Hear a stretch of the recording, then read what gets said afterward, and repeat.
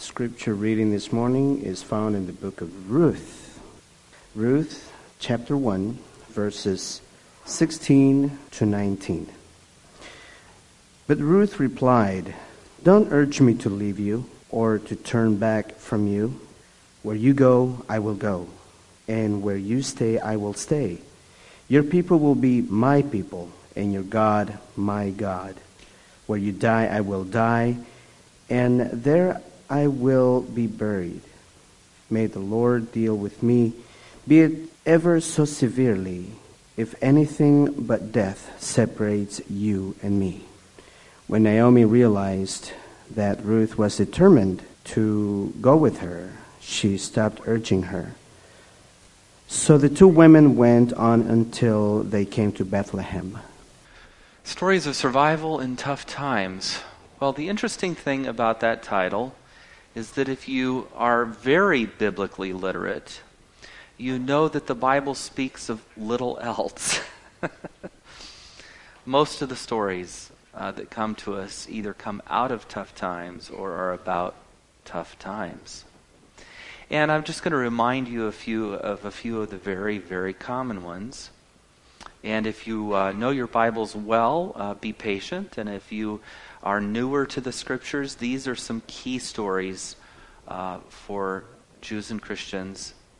New Testament would be for Christians. The Jewish Bible, the Torah, and so forth would be for Jews. But these are defining stories of people who came through hard times and who did so with God's help and blessing. One of the first stories is not that obvious in a way, and very obvious in another. It's the story of Noah.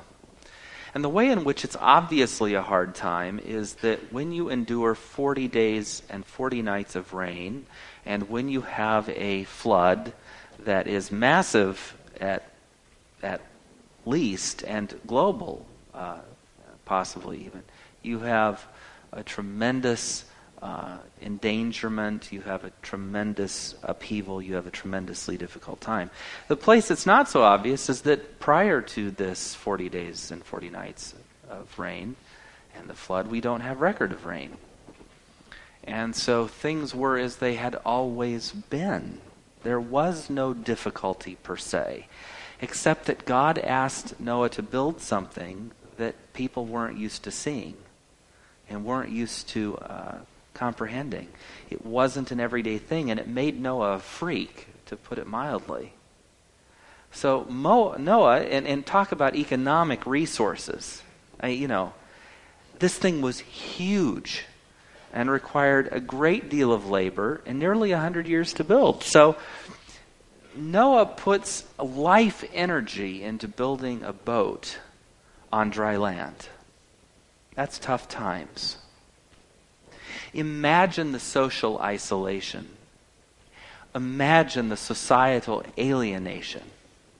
Imagine crazy old Noah. Well, at least he keeps the town economy going. At least this nutcase is buying supplies and keeping things rolling for the rest of us. We're told that people gathered to taunt him on a regular basis. And those people who taunted weren't so eager to taunt once the flood tides rose. Noah and 8 people came through the great flood. Noah was faithful in a time that wasn't obviously difficult, but was very difficult for him. And God provided for him an ark of safety and an ark of salvation. Other common stories include the story of Joseph. Not again, obviously a difficult story. He is nomadic, lives with Jacob, his father, and his brothers, and Jacob's wives and concubines, and they have their own clan. And he's the favored son of the favored wife. Until one day he's betrayed by his brothers At first, there are those who want to kill him, and then they decide it would be more humane to simply sell him as a slave to Amalekite traders, which they do. Many of you know the story. He ends up in Egypt, purchased as a slave by captain of the guard for Pharaoh, and rises in his service, determined to do the best that he can do with what he's assigned to do. He's not going to be able to get back home. He has no rights. He's not a voter. He's not going to be an important person here, but he can do the best that he can do. And he's obedient. He's obedient. And so Joseph serves in the house of Potiphar and rises through the ranks of servants until he's master of the house, head of the servants. And he's young, and by now he's gotten over the terrible journey that he took from his homeland to Egypt. And he's fair. And Potiphar's wife decides that he would make a nice toy and attempts to seduce him. Well, in the process, he flees. She grabs his cloak or coat and holds it as evidence of him attacking her for her husband. Now, we would suspect that if that story were true, he would have been executed. So we believe that Potiphar didn't believe his wife and simply threw Joseph in jail. Now, could there be much tougher times than being accused wrongly and ending up in an Egyptian prison over the deal? That's a sour turn of events, even for a slave. And in prison, he does the same thing. He is obedient and he is faithful, and he serves the captain of the guard of the prison and seeks to make life better for himself and other prisoners. He's helpful. And he becomes more and more entrusted, and one day he meets two prisoners from the king's own household, a baker and a butler.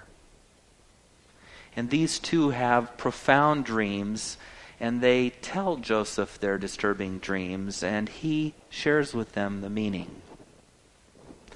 The butler will once again serve the king. The baker will be hanged. And indeed, this is what happens. Well, to the butler, Joseph says, "Now when you return to Pharaoh's household, remember me, for I've done nothing wrong." And the butler returns, and true to his word, promptly forgets Joseph. Promptly forgets his old circumstances, finds it inconvenient to remind anyone of a Hebrew slave in an Egyptian prison. And Joseph rots for another couple of years, until Pharaoh has a dream, a very disturbing one. Not to you and me, it's weird to you and me, but to him it was really a powerful thing. 7 really skinny, emaciated, gross-looking cows come out of the river and devour 7 healthy, full-fleshed, beautiful, bright-eyed cows. Carnivorous cows, cannibalistic cows. And Pharaoh can't get it out of his head. Who knows the meaning? And the butler just conveniently remembers this lost Hebrew slave. It's a story, ultimately, as all of these stories are, of redemption, of God's capacity to redeem, God's capacity to step into difficult situations and redeem them. And Joseph is cleaned up and brought before Pharaoh and gives him the interpretation of the dream. And Pharaoh is so impressed with this young man that he puts him in charge of implementing a plan that will save Israel. It is a plan to gather grain for 7 years as the harvest is aplenty, in preparation for 7 years of famine. And Joseph does his work, and he marries an Egyptian wife, and he has children, and he is second in command in Egypt. And Israel falls prey to hard times. There's no water, and there's no food in the land. And Joseph, the son of Jacob, is in the land of plenty, having saved food. And Jacob, now named Israel, admonishes his remaining sons to go to Egypt for food. It will be one of many stories of Israel going to Egypt and coming back from Egypt. And God used this Hebrew slave, this betrayed son, to save his family and save a nation because he was faithful. A very good friend of mine died 11 months or so ago. James was an elder in my church in Hollywood.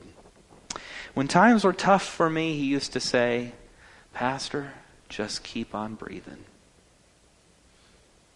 It was good advice. Just keep breathing. The implication was so clear. Not only did it mean take a deep breath and sort of calm yourself, that sort of immediate sort of understanding of that imperative, but it implied that life goes on. We just need to keep doing what we're doing. And in the Christian walk, faithfulness to God is a significant and integral part of that. Obedience becomes a part of that equation. Not the kind of obedience that's blind, not the kind of obedience that's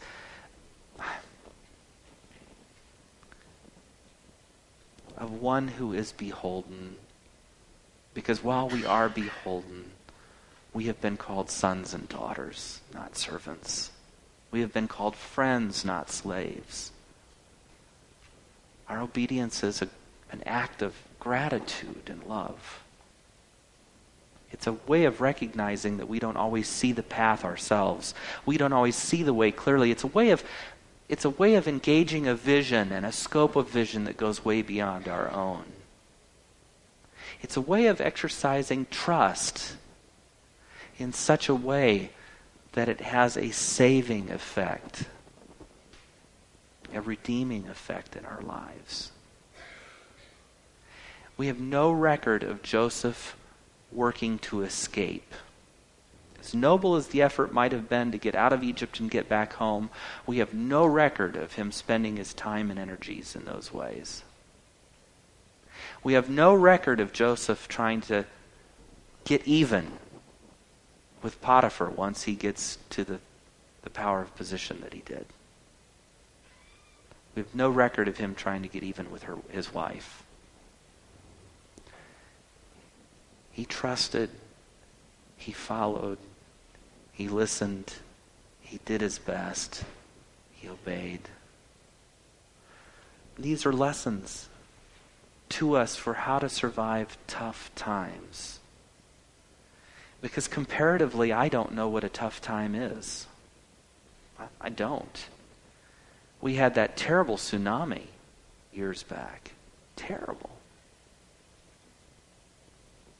But it was isolated to a portion of the globe. We've had terrible things happen in our country. And I can't say they don't affect us because they do. But life kind of goes on. I remain free. I remain able to work. I remain largely healthy. Tough times. What do they mean? And most of us do. Some of us struggle with health. Some of us struggle with unemployment. Some of us struggle with retirement, and the value of our portfolios have gone down. Some of us look around and we're scared by what we see in the global markets and in the global politics, and maybe we should be. But these were really tough times in Scripture, and they can stand so instructively for us. I think of Daniel. Very common story again. A Hebrew boy, part of the royal palace, at a time when the royal palace was run over and taken captive by the Babylonians. We don't know what happened to his parents. They may have been taken, they may have been killed. But he was found to be teachable and fair, and he was hauled off in chains to Babylon, where he was made to learn everything that was an anathema to his natural faith. And Daniel excelled. And he reminded himself daily of who he was by his demeanor and his diet and his prayer life. And when pressures were applied, he remained the person he was, called by God. We could go through story after story after story in Old Testament and New, and the context is tough times.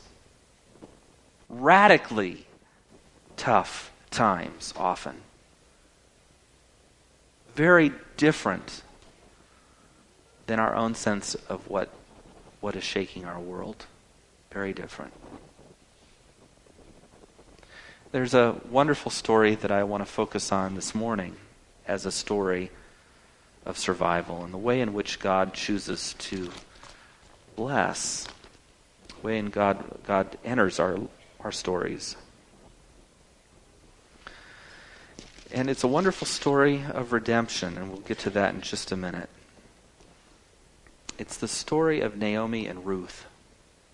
It's an Israelite story, and it takes place before the time of the kings, during the time of the judges. And there is, as we have recited in the last couple of stories, a famine again in the land, in Bethlehem. So,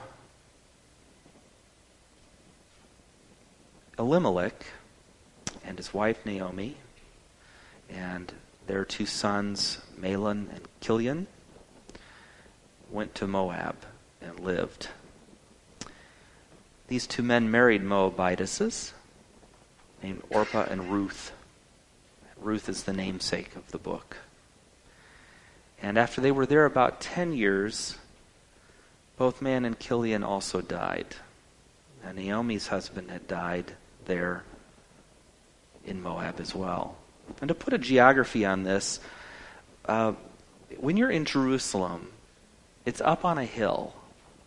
And as you descend the hill on the freeway, headed toward the Dead Sea, toward the south, as you head down toward the south of Israel, the Moabite mountains are off across the valley, across the I want to say Jezreel, but across the valley toward the Jordanian side. And the mountains there that you can see are not particularly high, but this is the territory of Moab. And so literally today, on a freeway, in a car, you're talking about an hour's journey, maybe an hour and a half from Jerusalem. And Jerusalem is very close to Bethlehem. But in biblical times, you would have been talking about a fair journey, afoot or on the back of a donkey, from Bethlehem to Moab and or back. So this family leaves the vicinity of Jerusalem and the vicinity of Bethlehem and makes this journey across the valley near the Dead Sea up into the mountains of Moab and lives there. And the husband of Ruth Naomi dies, and the two husbands of Orpah and Ruth die, the two sons of Naomi. Now, these are, by definition, tough times. You see, first we have the loss of the patriarch, and then we have the loss of the heirs. Now we've got to put ourselves a little bit into the civilization in order to get a picture of just how tough these times are. The overall context is what? What's happening overall in the land of Israel? Famine. The overall context is famine. Then the context of our story is that of a family displaced by famine, aliens in another land. And what happens to the patriarch? He dies. Would that be a tragedy in your family? It's a tragedy. And then what happens when the two young men in the family die? What would that do to your sense of well-being? Anybody feel a loss of stability there? Now imagine that you're in a land living as a woman. For women, that shouldn't be too hard. Living as a woman with no rights. per se. Now, what does that add to these tough times? Well, Naomi knows the gig is up. She knows that it's time to leave. And she says to Orpah and to Ruth, go back to your households. You're young. You can remarry. You can be happy. You can have a family yet. I'm too old for a husband. And if I were lucky enough to have a husband right now and were able to bear him 2 more sons, would you wait for them to grow up to marry them? You wouldn't. You couldn't. It's foolishness. Go home to your households and remarry. Now, why was this significant? This was significant because when a woman left her father's house, she went to her mother's house.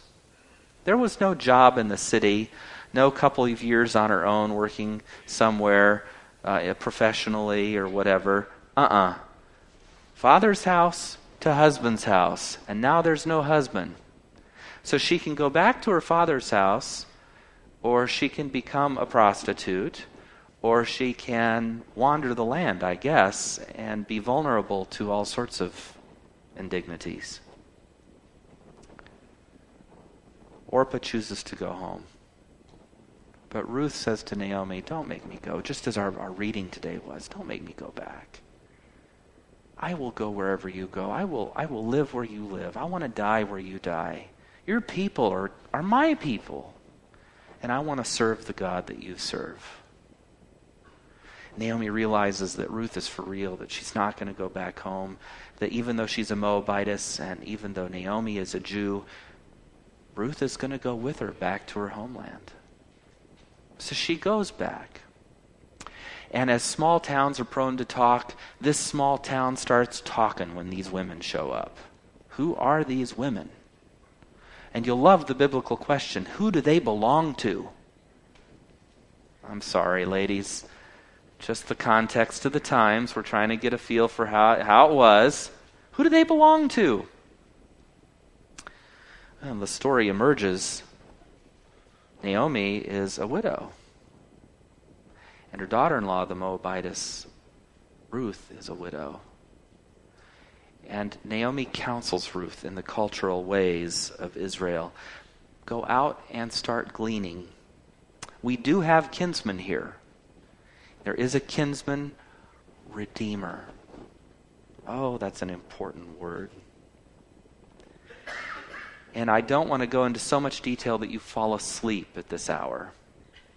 But I'm going to try to give you something to hold on to.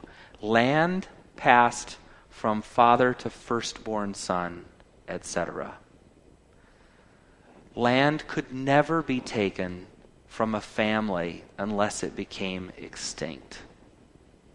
Land belonged to a family forever. It could be sold temporarily or leased, but at the Jubilee of 50 years, it would be returned to the original owners. So when Caleb and Joshua settled Israel and divided up the territories, and in the subsequent years of the Judges, in which more territory was taken and given to the half-tribe of Manasseh and to, I think it was Dan and, anyway, I'm not recalling the last tribe. When these things were done in this period of time, land was given to each clan or family and divided up. So Elimelech was a landowner. His wife, Naomi, had 2 sons. Those sons, particularly the firstborn, were inheritors of that land. If only one son had died, all of the land would have gone to the other son and would have remained in the family, and that man would have sought to have had sons to pass the land on down to. But the men in the family were gone. The women retained ownership, but they had no real rights surrounding the land.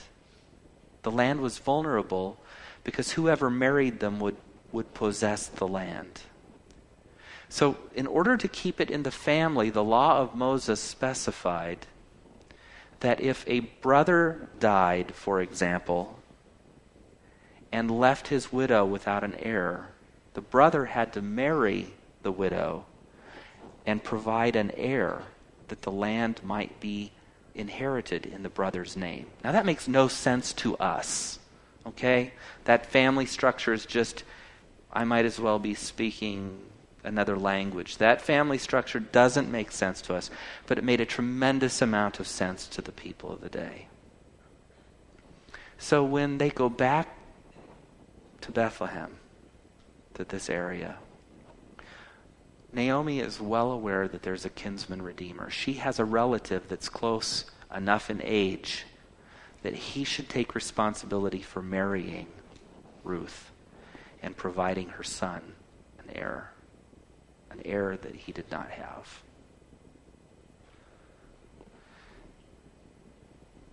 Ruth starts gathering grain, and she finds favor in the eyes of the man who owns the field, Boaz. By the way, that was the name of our tour guide leader in Israel when we were there in December. Boaz, great guy. Anyway, Boaz, this landowner, notices Ruth and begins to ask after her and instructs his laborers not to touch her. They're not to interfere with her in any way. And Naomi counsels her to stay close to the women. Well, he says, don't even get in her way if she starts to actually take part of the harvest. Let her do her thing. Let her gather grain. And at the end of her first day, she has an entire apron full of grain, which is a lot of grain. She goes home, and Naomi is so impressed. Who is this person who's taken notice of you and been so kind to you? Well, little time goes by, not much. And Ruth is counseled at the end of harvest day to go find Boaz at the threshold. He will have had supper and had his beer or whatever his wine was, and will be in a good mood and sleepy and ready for his night. And she is to lay down at his feet. Now, this is an act of great vulnerability. It's akin to a king holding out a scepter or withdrawing it. And the test was that the cloak that Boaz would sleep under would be removed from his feet, and she would cuddle into his feet, basically. And if he took her, he would be acting as kinsman redeemer. And if he did not, I don't know what the consequences were. But Ruth is obedient. Is this a crazy story or what? It's in your Bible. Please read it. See if I got it right. It's only 4 chapters. So Ruth does as Naomi instructs. She goes, she finds Boaz well fed and well drunk and drunk. Anyway, he is happy and snoring on the threshold there, and she removes the cloak from his feet and snuggles into his feet, and in the night something disturbs him and he wakes up from his slumber and finds this woman at his feet. Would that be strange, men? I have to say that would be a novelty, wouldn't it? And he says, "Who are you?" And she says, "I'm Ruth, the daughter-in-law of Naomi, the Moabitess." And he says, "Oh, you have shown me great favor. But stay there, rest there until the morning. You have a redeemer, a kinsman redeemer, who is closer to you than I, but I will speak to him." In other words, here's how it would work. If I were the oldest boy of a family with 3 younger brothers, and I had no sons, and I died, my next oldest brother would be the first kinsman redeemer of my wife in order to have a son by her in my name. My next brother down would be the one after that, etc., down to the youngest. If none of my brothers were able to act as kinsman redeemer, then it would fall to my first cousin, and probably it would have to be a patriarchal cousin, and it would have to be someone again of age or stature. So the kinsman redeemer program worked like this, and he says there's someone closer. So she does as he says, waits there till morning. She gets ready to go home, and he says, make sure nobody saw you sleeping here. Gives her about 8 ephahs of grain. I don't know how much that is, but probably another apronful anyway. And sends her back to her mother-in-law with this gift. Well, she gets back home, and Naomi's thrilled. This is a good sign. Things are going very well here. Tough times, but the system's working. Boaz goes to the city gates and meets with the elder. And when he sees the kinsman redeemer who's closest, the one who has the obligation, he says, brother, may I speak to you today? They gather at the gates, and he brings 10 elders around, and he says, Elimelech owned a parcel of land, and Naomi is going to sell it. Would you like to buy it, or shall I? And the kinsman redeemer says, yes, it's good land, absolutely, I'll buy it. Boaz is so clever. And then he says, and the day you purchase it, you will inherit a wife, Ruth, by whom you'll need to provide an heir. Ooh, he says, that could make my home life difficult. That could endanger my own estate. Any of you men understand that? Nobody's raising their hands, terrified to answer that question. Yes, even today, men, that would endanger your own estate. That's the way that goes. So he decides that he can't be the kinsman redeemer, and Boaz pledges to be the kinsman redeemer. And you know what he gets in the deal? A little bit of biblical trivia. The nearest kinsman redeemer takes off his sandal and hands it to Boaz, and all of the elders are witnesses, and the deal is sealed. Boaz will be the kinsman redeemer. He will buy the land from Naomi. That means he will give her a sum of money for it, and he will take Ruth as a wife, which he does. And the Lord finds favor with Ruth, and she bears a son. And his name was Obed, this gift of God. And tough times become not so tough because of a redeemer. And this son bears a son whose name is Jesse. And this son bears a son whose name is David, who will be the first king, second king of Israel, and the greatest. And David and Obed and Jesse and Ruth and Boaz will be ancestors of the Lord Jesus Christ. How do we survive tough times? Remain faithful. O kinsman redeemer, we thank you for taking us in tough times, for loving us, and for restoring us. We ask your blessing as we go from this place. May we be ever faithful. Amen.